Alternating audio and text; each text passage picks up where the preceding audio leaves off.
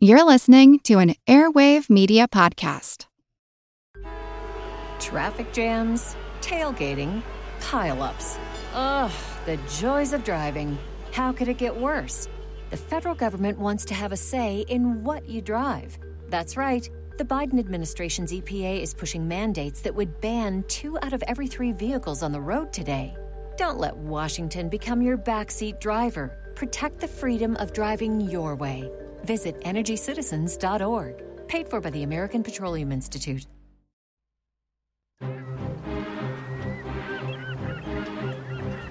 Hello, this is Matt from the Explorers Podcast. I want to invite you to join me on the voyages and journeys of the most famous explorers in the history of the world. These are the thrilling and captivating stories of Magellan, Shackleton, Lewis and Clark, and so many other famous and not so famous adventurers from throughout history. Go to explorerspodcast.com or just look us up on your podcast app. That's the Explorers Podcast. It's a long way to Tipperary. It's a long way to go. It's a long way to Tipperary, to the sweetest girl I know.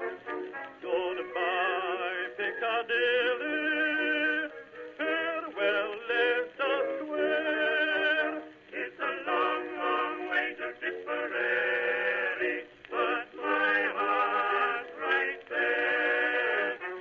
Hello everyone and welcome to History of the Great War episode 205. This week a big thank you goes out to Jean-Luc for support on Patreon, where they now get access to special Patreon-only episodes and special ad-free versions of this very episode and every episode of History of the Great War. If that sounds interesting to you, head on over to patreon.com/historyofthegreatwar to check it out.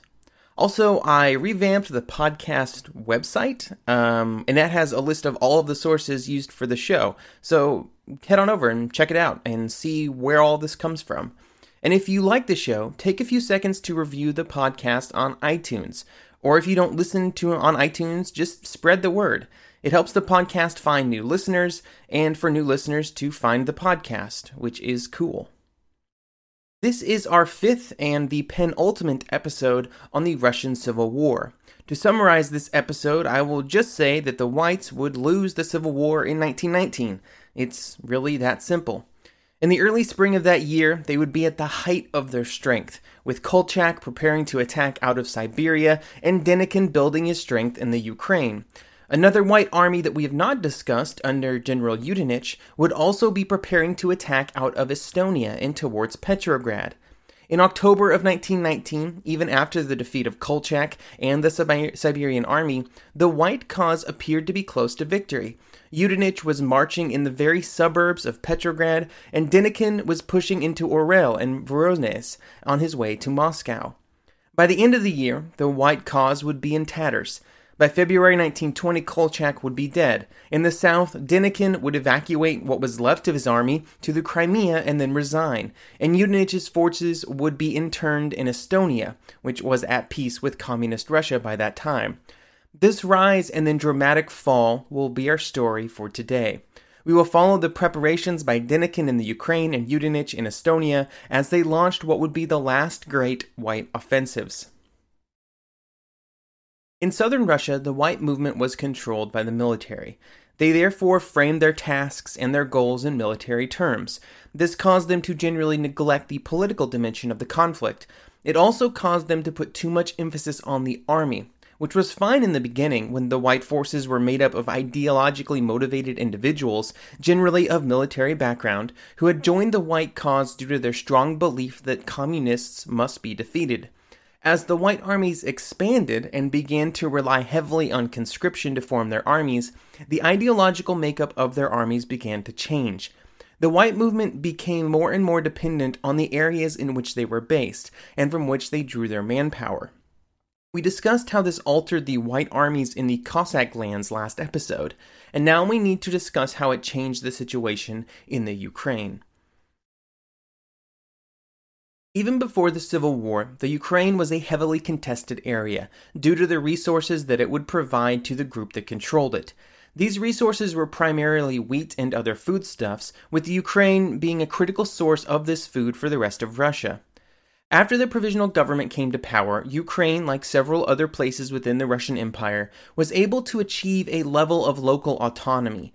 And then after the October Revolution brought the Bolsheviks to power, it became almost fully independent. They were able to accomplish this due to the assistance that they received from the Germans, who hoped to control the area and use that control to exploit the Ukrainian countryside to extract food that could be exported back to a starving Germany. The number one truth for each of these groups that would control Ukraine during this period, from the provisional government to Ukrainian nationalists to communists or Germans, or later the whites, is that they found Ukraine was an easy territory to conquer, but one that was almost impossible to control. When the Germans arrived, they installed a new government under General Skoropadsky, who was a strong supporter of all of the various anti-Bolshevik groups in Ukraine. However, very few people in Ukraine supported him. He was kept in power almost entirely through the German support that he received, but the Germans would soon leave due to the armistice that was signed in the West. Their retreat would cause the Ukrainian nationalists to turn to the whites in hope of receiving support against the communists. Attempting to arrange this support would then run into the sort of classic problem for nationalist groups in Russia with their relations with the whites. What precisely would the future arrangement be between the independent Ukrainian government and the white forces if they were victorious? These questions would not be the only problems faced by a Ukrainian nationalist government. There were two other issues that would have to be overcome if they wanted to be able to withstand the pressure from both the Reds and the Whites. The first problem was that the areas that the Ukrainians controlled were generally not the ones that would support a central nationalist government, especially the one that had cooperated with the Germans. There was a tinge upon the nationalist government that the Germans had supported during their period of occupation, with many claiming that they were simply German puppets, which was not really incorrect. The second problem that would be faced was that the peasants were greater supporters of anarchism here than in any other area of Russia. Before the revolutions, they had been more prosperous than was typical in Russia, and they rejected both the communist land reforms and the support that the whites gave to the old landlords. They would therefore not support any government that supported either group, or was supported by the Germans. And this put the Ukrainian government in a very tight spot because it was not strong enough to survive during the Civil War without allies. The results were almost inevitable. Ukraine would become a battlefield. Almost as soon as the Germans began to retreat, the Reds moved in. And as they would do in many areas when they captured the territory, they tried to institute many economic reforms that the government in Moscow was hoping to implement around the country. These reforms were very unpopular among the peasants in Ukraine, and in the spring of 1919, their rejection of the reforms would cause a revolt against Red rule. At the same time that this revolt was launched, Denikin and his white forces were growing in strength, and they were able to advance into Ukraine and capture some cities. Denikin would then face the same problems that the Germans and the communists had also faced. Denikin also did not believe that Ukrainian nationalism was a strong movement, believing instead that it only existed due to German actions. This caused him to disregard it as an important force in Ukrainian society, and by ignoring it, he lost any possibility of support either in the cities or in the countryside, which probably wouldn't have supported him to begin with. His army would be able to move in and control some of the cities and some of the rail lines that connected them, and they could project force anywhere around Ukraine at need, but they could never really truly control the country. Instead, most of the country would descend into anarchism. Then, in the late summer of 1919, an anarchist leader would rise in the form of Nestor Makhno. He believed very strongly in theoretical anarchism, so like capital A anarchism, and that the only path forward was the abolition of the state. During the late summer and early autumn of 1919, he would build an army out of the peasants that reached 50,000 at its peak. This was a very unfortunate development for Denikin, who was at that point trying to launch an attack out of the Ukraine and into communist-controlled areas towards Moscow. Eventually, after the whites were defeated, the Red Army would move back in, and the anarchists did not have a chance. Before we shift away from the Ukraine, we have to discuss the sad state of affairs in Ukraine as it related to the Jewish people who live there. Numbers are hard to nail down, but it's pretty clear that the events in Ukraine during the Russian Civil War would represent one of the greatest atrocities against Jews that had ever happened up to that point in history. They were attacked by all of the armies that moved through the territory. Reds, whites, anarchists, Germans, all played a role in the killings. The White Army would be the primary culprit due to the rabid anti-Semitism that ran through the ranks of the white leaders. They believed that all the Jews were against them, and that they had caused the rise of Bolshevism in the first place. They also used the Ukrainian Jews as a convenient scapegoat, with the whites blaming them for many of Russia's pre-revolutionary problems and for many white defeats. With such a viewpoint in the upper echelons of white leadership, the results on the ground were almost inevitable. Military units moved through the countryside, killing Jews wherever they were found. Large cities, tiny villages, it didn't matter where they lived. In the end, tens of thousands would die, and countless others would be terrorized or assaulted. Before the whites would move into Ukraine, in 1918 they would find themselves in a very touch-and-go situation in the Kuban. If you remember, last time we discussed Denikin and his volunteer army, they had attempted to assault Ekenderar, and they had failed. This prevented them from capturing the city as a base for future operations, and it also left Denikin with a difficult decision to make. Should he attack again towards that city, or advance north towards Taritsin on the Volga? Denikin believed that the only real option was to attack Ekenderar again. He had under his command thousands of Kuban Cossacks, and he had promised a liberation campaign of their homeland. If he tried instead to advance out of the Kuban, it is likely that many of them would not have followed, and this would have been the basic end of his army. With his mind made up, on June 22nd, Denikin led the volunteer army back into the heart of the Kuban and towards their capital. They had more soldiers now, with recruitment and volunteers bringing the numbers up to 9,000, and unlike in the previous attack, this would be enough to capture the city, even though they faced Red Army troops that were many times their own number. The capture of the city was a critical development for the whites, because it gave them a secure base of operation and a political center from which to work. It would provide a jumping-off point for their 1919 attacks. Early 1919 would be a period of growth and consolidation for the volunteer army. During the spring, the army would continue to grow, and it would also successfully turn aside several communist counterattacks into the Don region. The army was also able to make their triumphant return to that region, and they received the support of the Cossacks, who had grown in strength during 1918. This allowed them to begin pushing forward in July 1919 into the Ukraine. It would be around this time that Denikin would begin to rely heavily on conscription to bolster the ranks of his armies. This meant that far more Cossacks were brought into the army just due to the geographical areas where Denikin could conscript men from. It also meant that the ideological makeup of the White Army would change. When the army was much smaller, built around a cadre of Tsarist officers who had abandoned the Reds for the Whites, they brought with them a certain set of goals and a specific worldview. As the percentage of conscripts in the army grew, and eventually became the vast majority, they did not necessarily share these same goals or the same worldview. One specific example of this for the army in 1919 would be that the Cossacks were driven by the desire for their own autonomy. And so when they were asked to attack outside of their home regions, they were generally less motivated.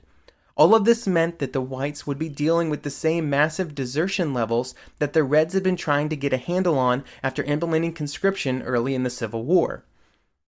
While Denikin was building up the army, he would also be forced to enter the political arena. Denikin controlled an area populated by 40 million people, and it was some of the most economically valuable land in all of Russia.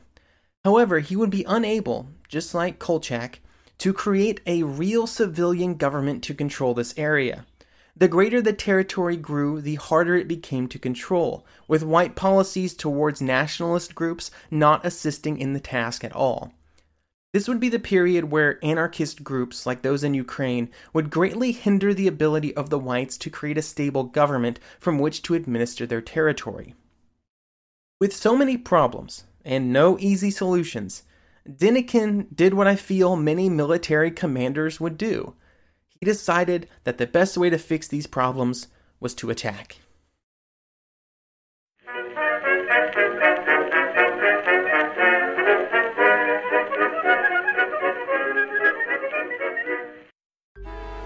Traffic jams, tailgating, pileups. Ugh, the joys of driving. How could it get worse? The federal government wants to have a say in what you drive. That's right. The Biden administration's EPA is pushing mandates that would ban 2 out of every 3 vehicles on the road today. Don't let Washington become your backseat driver. Protect the freedom of driving your way. Visit EnergyCitizens.org. Paid for by the American Petroleum Institute. Napoleon Bonaparte rose from obscurity to become the most powerful and significant figure in modern history. Over 200 years after his death, people are still debating his legacy. He was a man of contradictions, a tyrant and a reformer, a liberator and an oppressor, a revolutionary and a reactionary. His biography reads like a novel, and his influence is almost beyond measure. I'm Everett Rummage, host of the Age of Napoleon podcast, and every month I delve into the turbulent life and times of one of the greatest characters in history, and explore the world that shaped him in all its glory and tragedy. It's a story of great battles and campaigns, political intrigue, and massive social and economic change. But it's also a story about people, populated with remarkable characters. I hope you'll join me as I examine this fascinating era of history. Find The Age of Napoleon wherever you get your podcasts.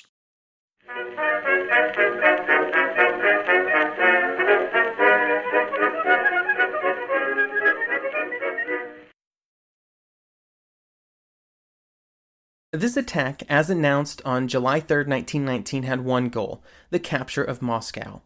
All the strength of the volunteer army would be put into the attack, with 4 different groups all attacking towards Moscow from slightly different positions. There was not much planning beyond that. Each of the 4 generals just needed to continue attacking and pushing forward until they reached the objective. The hope was that if Moscow could be captured, the communist leaders would be overthrown by Denikin, and then the whites would be able to quickly restabilize and regain control of the entire country. Honestly, it was a pipe dream, but they felt like they had to try something. With the benefit of hindsight, we know that this would be the best chance for the whites because the Red Army was only getting stronger, and it would only get stronger in the future. The attack, when it started, would initially be a success. The initial advances went very smoothly, and by mid-October, they had captured Orel, just 250 miles or 400 kilometers from Moscow. Unfortunately, this would represent the offensive's high watermark. The Red Army raced 100,000 fresh soldiers to meet the white attack, and eventually the weight of numbers slowed and then halted the offensive. The volunteer army was simply too small for the task put before it, and their lines were overextended and their supply lines were stretched beyond the breaking point.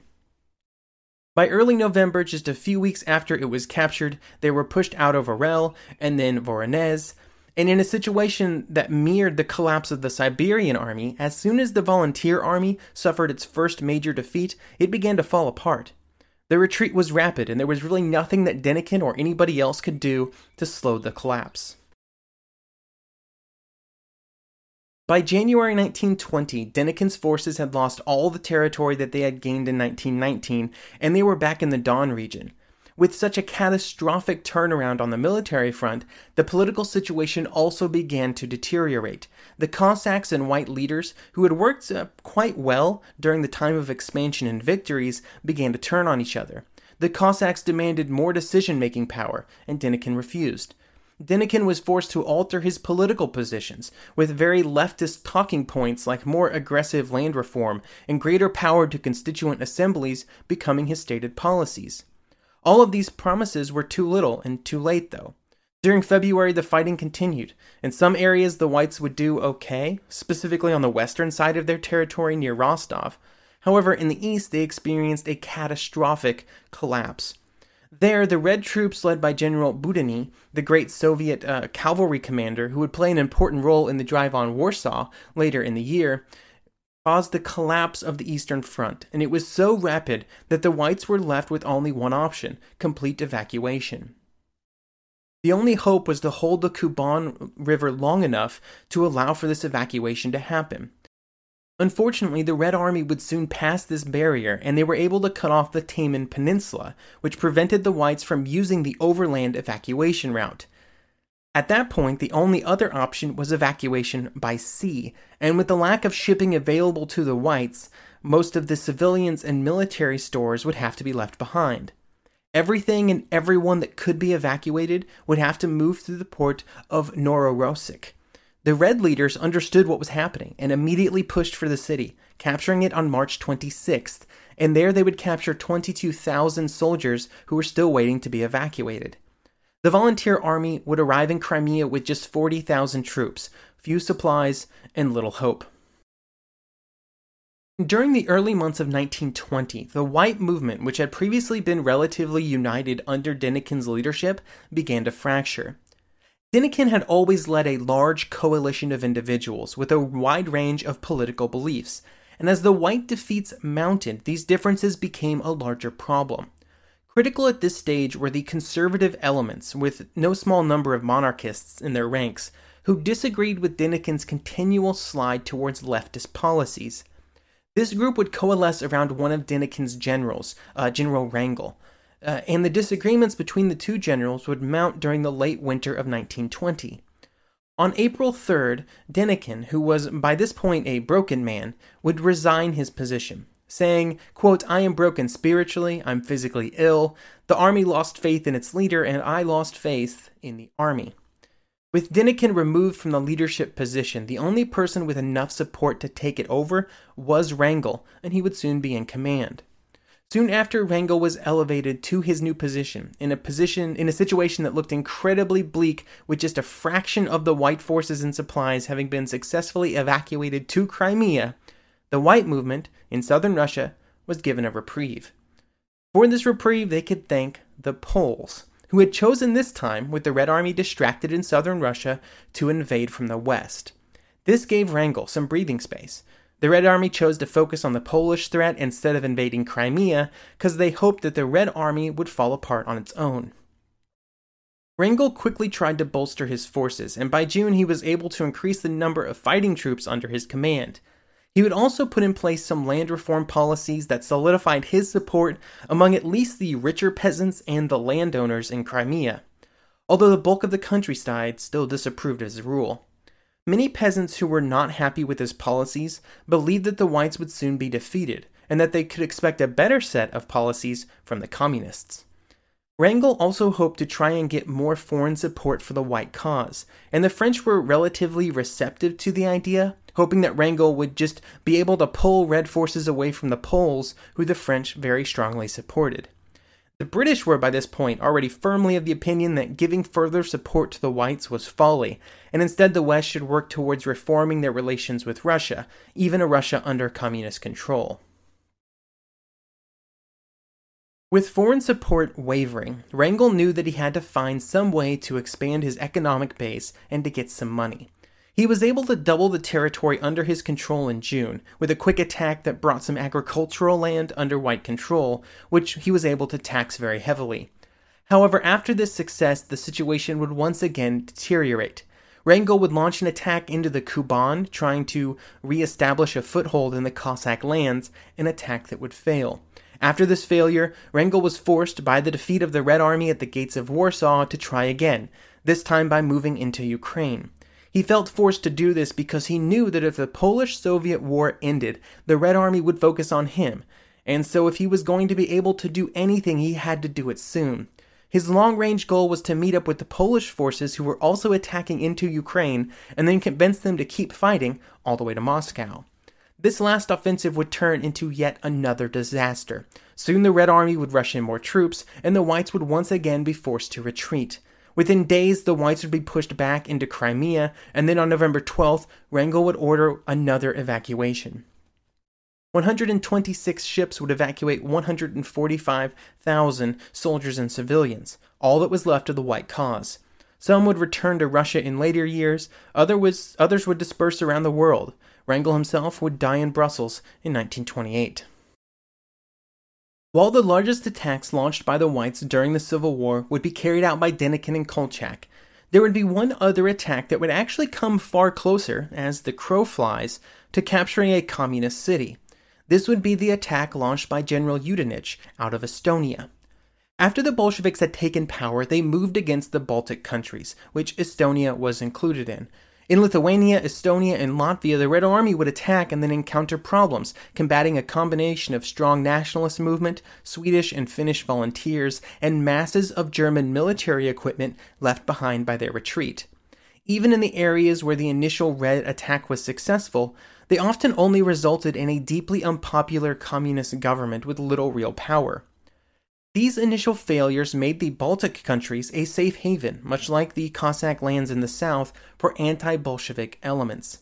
In Estonia, White forces would rally around General Yudenich, who had commanded the Russian army in the Caucasus during the First World War.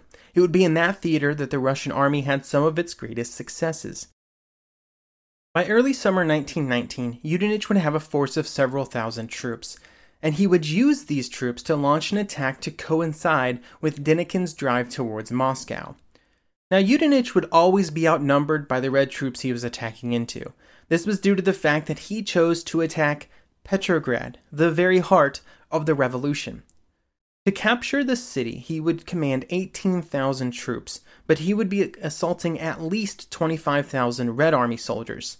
He would launch his attack earlier than he hoped due to Denikin's attack, but also due to peace negotiations that had started between the Communists and the Estonians, which would have resulted in some very awkward situations between the Whites and the Estonians.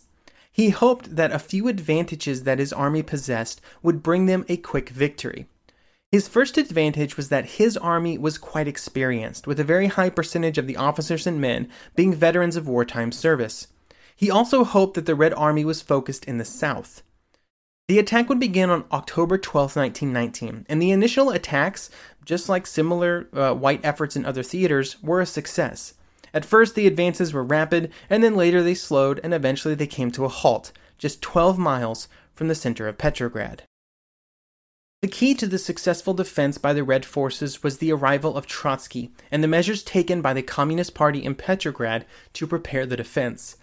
Preparations were made to defend the city street by street if necessary, and the ranks of the party were opened to all who wanted to join and then fight.